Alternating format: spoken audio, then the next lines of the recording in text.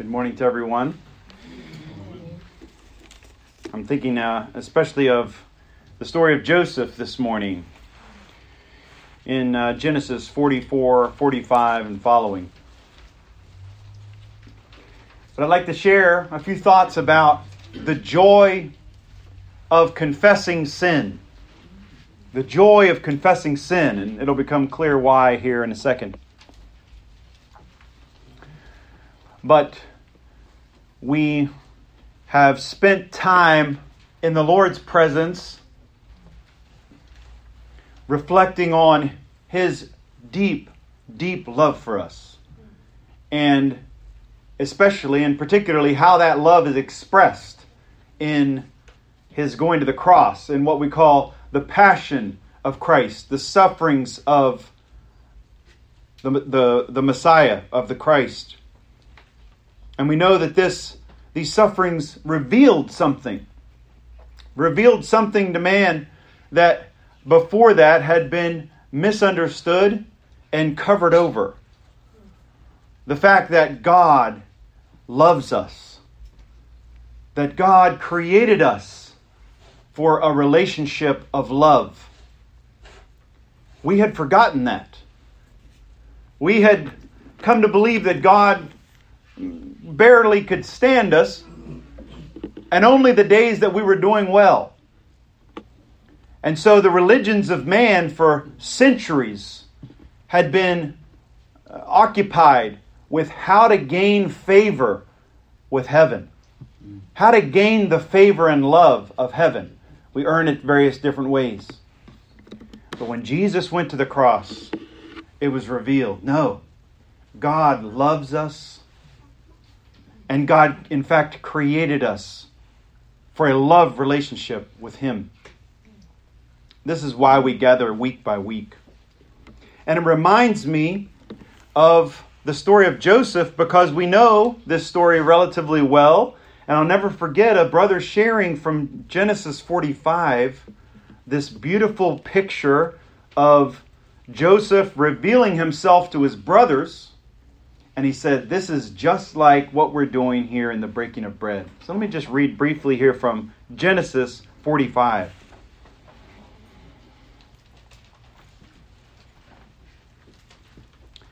Genesis 45, Joseph was listening to Judah. And finally it says, then Joseph could not restrain himself before all those who stood by him, and he cried out, make everyone go out from me.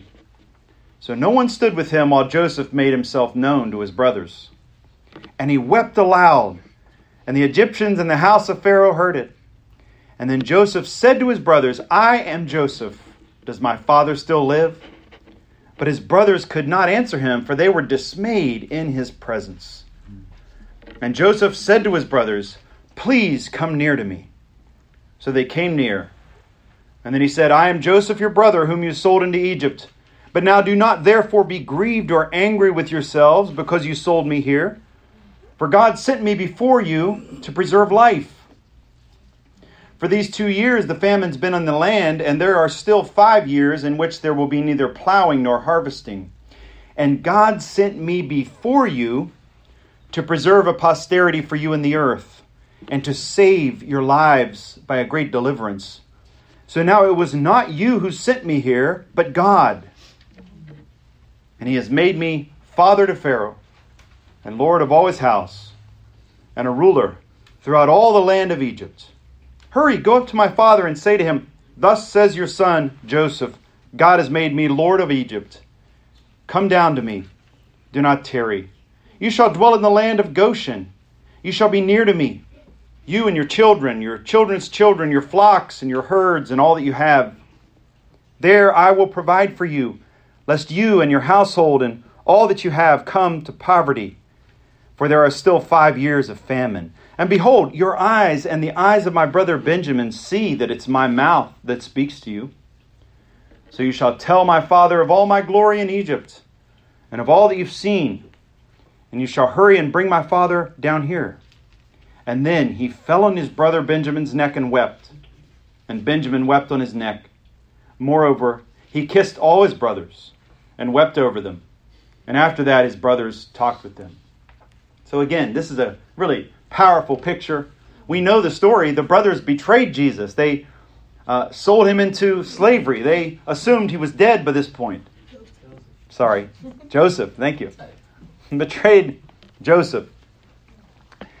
And when they were in his presence, their sins overwhelmed them. And they could not, I can imagine they were trembling. Now it's going to come now. Our sins have found us out. And we'll be, he was kind of treating them harshly before. Of course, this was just part of a little, not that he was playing with them, but he was testing them in some ways. They said it was bad before, but now he's just going to kill us all and get his revenge. But that's why it's so beautiful when Joseph says, come, please, and in fact, please come near to me. Isn't that beautiful? Draw near to me. Don't worry. Don't let it's true you're evil. Don't sugarcoat it.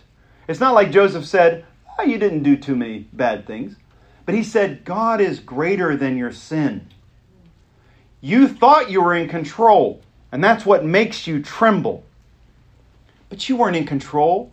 God knows what's happening throughout his entire universe. He's bigger than your sins. Come near to me in freedom and receive my love. And it's beautiful. They do. In other words, they are able to come. And it says in the end that Benjamin wept on his neck. And then it says Joseph kissed all the brothers. Isn't that? He goes one by one. Imagine. Even Judah. Judah was the one who had the idea of selling him into slavery. But one by one, even those ones that he tattletaled on when he was a young man, and I'm sure they hated him the most. Even Simeon, who he had imprisoned for a little while earlier, he kissed each one. And he's kissing us this morning. The Lord Jesus has called you and me to come near this morning and week by week to come near, to not just come once, but he says here to live near me. I want you to live near me so that I can take care of you. Isn't that beautiful? Jesus doesn't want to just give you like in Monopoly, get out of jail free card. Use it when you need it. As soon as you die, you can pull that card out and say, I get to go out of hell. So that's not what he's giving us. He's calling us into a relationship. He wants us to live near him so that he can take care of us, so that we will live and not die. I just think that's beautiful. But one of the things that came to me as I was thinking of this story is how the brothers weren't really able to fully enter in to that love. If you guys know the story, at the end of Genesis, after Jacob dies, do you know what they say? Let's look at it. Genesis 50. They bury Jacob. And I know all these J's. I'm sure I'm going to misspeak again. So you know who I'm talking about. They bury Jacob, the father. And it's just such an interesting way to end the book of Genesis.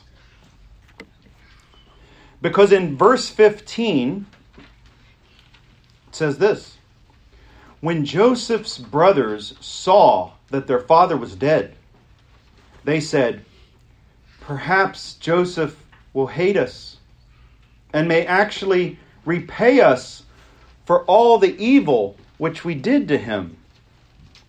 So they sent messengers to Joseph saying, before your father died, he commanded, saying, thus you shall say to Joseph, I beg you, please forgive the trespass of your brothers and their sin, for they did evil to you. And then now this is the brothers speaking. Now please forgive the trespass of the servants of the God of your father. And Joseph wept when they spoke to him. Then his brothers also went and fell down before his face, and they said, behold, we are your servants, not your brothers, not recipients of your love, but we are merely your servants. We'll We're just happy to be slaves. Chain us up, do what you want with us. It's really, they're scheming to the end. Jacob never said that. In fact, the problem is they probably never told Jacob what happened. They didn't know that Joseph had a reason to despise and hate his brothers. And I think that's the key. What was missing in these brothers' lives was confession. Transparent confession of sin. It's only when we're honest about our sin that it finally, we're freed from it. We're let out of the jail. We're let out of the prison. So these brothers, for whatever years they were there with Joseph, they had been enjoying his fellowship. They'd been enjoying the wealth of Egypt that was poured out on them. They were enjoying the land of Goshen. But in the back of their mind, all along, was this nagging thought, it's still going to come back and bite us. I know that I'm still not worthy of this love. Isn't that kind of sad? It's sad that they weren't able to really sink into it and enjoy the love of Joseph because their sin was still hiding there. Let's just flip back and look a little bit at how this played out. If you look a little earlier, when his brothers first arrive in Egypt, this is in chapter 42.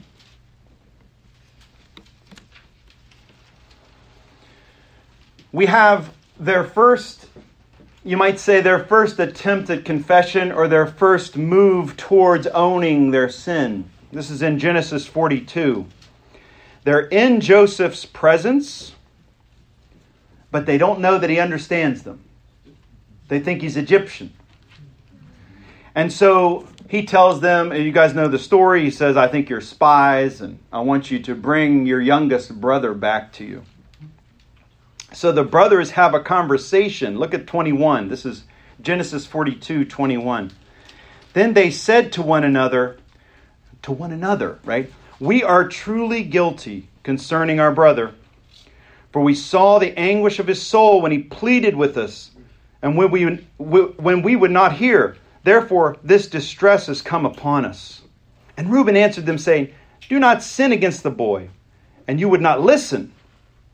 Therefore, behold, his blood is now required of us. And this is the key. But they did not know that Joseph understood them, for he spoke to them through an interpreter.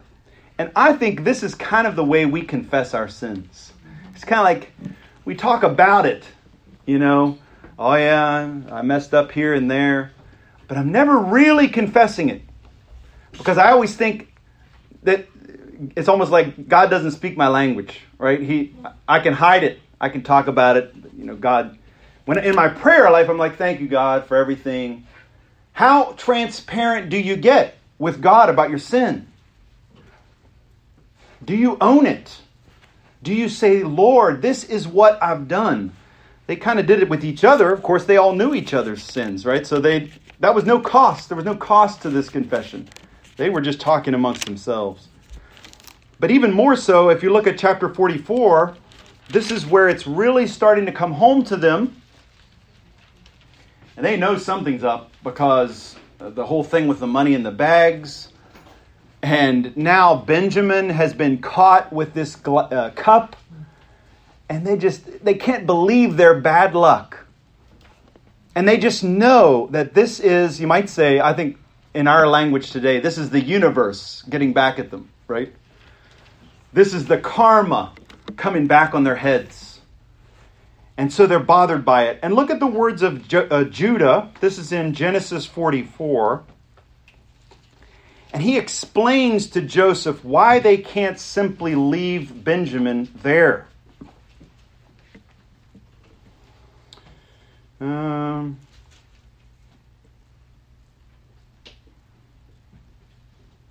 Verse 18. Judah came near to him and said, my Lord, please let your servant speak a word in my Lord's hearing, and do not let your anger burn against your servant, for you're even like Pharaoh. This is again their second attempt at confession. Let's see how it goes. My Lord asked his servants, saying, have you a father or a brother? And we said to my Lord, we have a father, an old man, and a child of his old age who is young. His brother is dead, and he alone is left of his mother's children, and his father loves him. So they kind of got it right? His brother is dead. They neglected to say, we killed him, right? They didn't, it's not a full confession. They know their guilt. They're trying to own it, and I think Judah does his best here. He says, take me instead, and Joseph is eventually moved by Judah's example. But the point is, they never say what they've really done. And then in chapter 45, Joseph says to them, go tell my father I'm alive. Go speak of all my glory here in Egypt. Verse 25, it says, then they went up out of Egypt and came to the land of Canaan to Jacob their father. And they told him, saying, Joseph is still alive, and he is governor over all the land of Egypt. We tried to kill him, but we didn't. No. They never quite get there, do they? Right? So 3 times they're given the opportunity to really own their sin and confess it, but they don't do it. And I believe that this causes them to not be able to fully enjoy the land of Goshen where Joseph has brought them in. And I wonder, just for our purposes, for our sakes, where are you in that? How well do you confess your sins to God? How regular a part of your prayer life is that? Right? In other words, when you pray and you're there before the Lord, how much time do you spend confessing those failures, those faults? There's an unhealthy obsession we can have about our sins and our faults. But if we don't honestly lay them out before God, it's not God who suffers. He knows it already. It's us. We're the ones who are refusing to allow ourselves to enter in to full and free fellowship with the Lord. May we confess our sins to the Lord. And not just individually, but as families, and I think importantly, as an assembly. We have to be willing to acknowledge where we have fallen short. Because whether we know it or not, or whether we like to admit it or not, we know those failings. And I think sometimes they keep us from really fully being able to appreciate the fellowship of the Lord. So may we confess our sins, and we know that He's faithful and just to forgive us our sins and cleanse us from all unrighteousness. And just as a quick word, we know that verse in 1 John, in some sense, speaks of that first time we come to God. We confess our sins. He's faithful and just to forgive us all our sins, past, present, and future. But there's a continual transparency that has to be there for the believer. You might say, well, he forgave all my future sins when I bowed to Him at the age of 15. So why would I bother confessing them? What happens is I'm not able to enter into that fellowship fully. It's not that He's holding them against me. I'm holding them against myself. So let's confess our sins. Let's get this burden off our chest so that we can more fully enjoy presence with the Lord for His glory. Amen.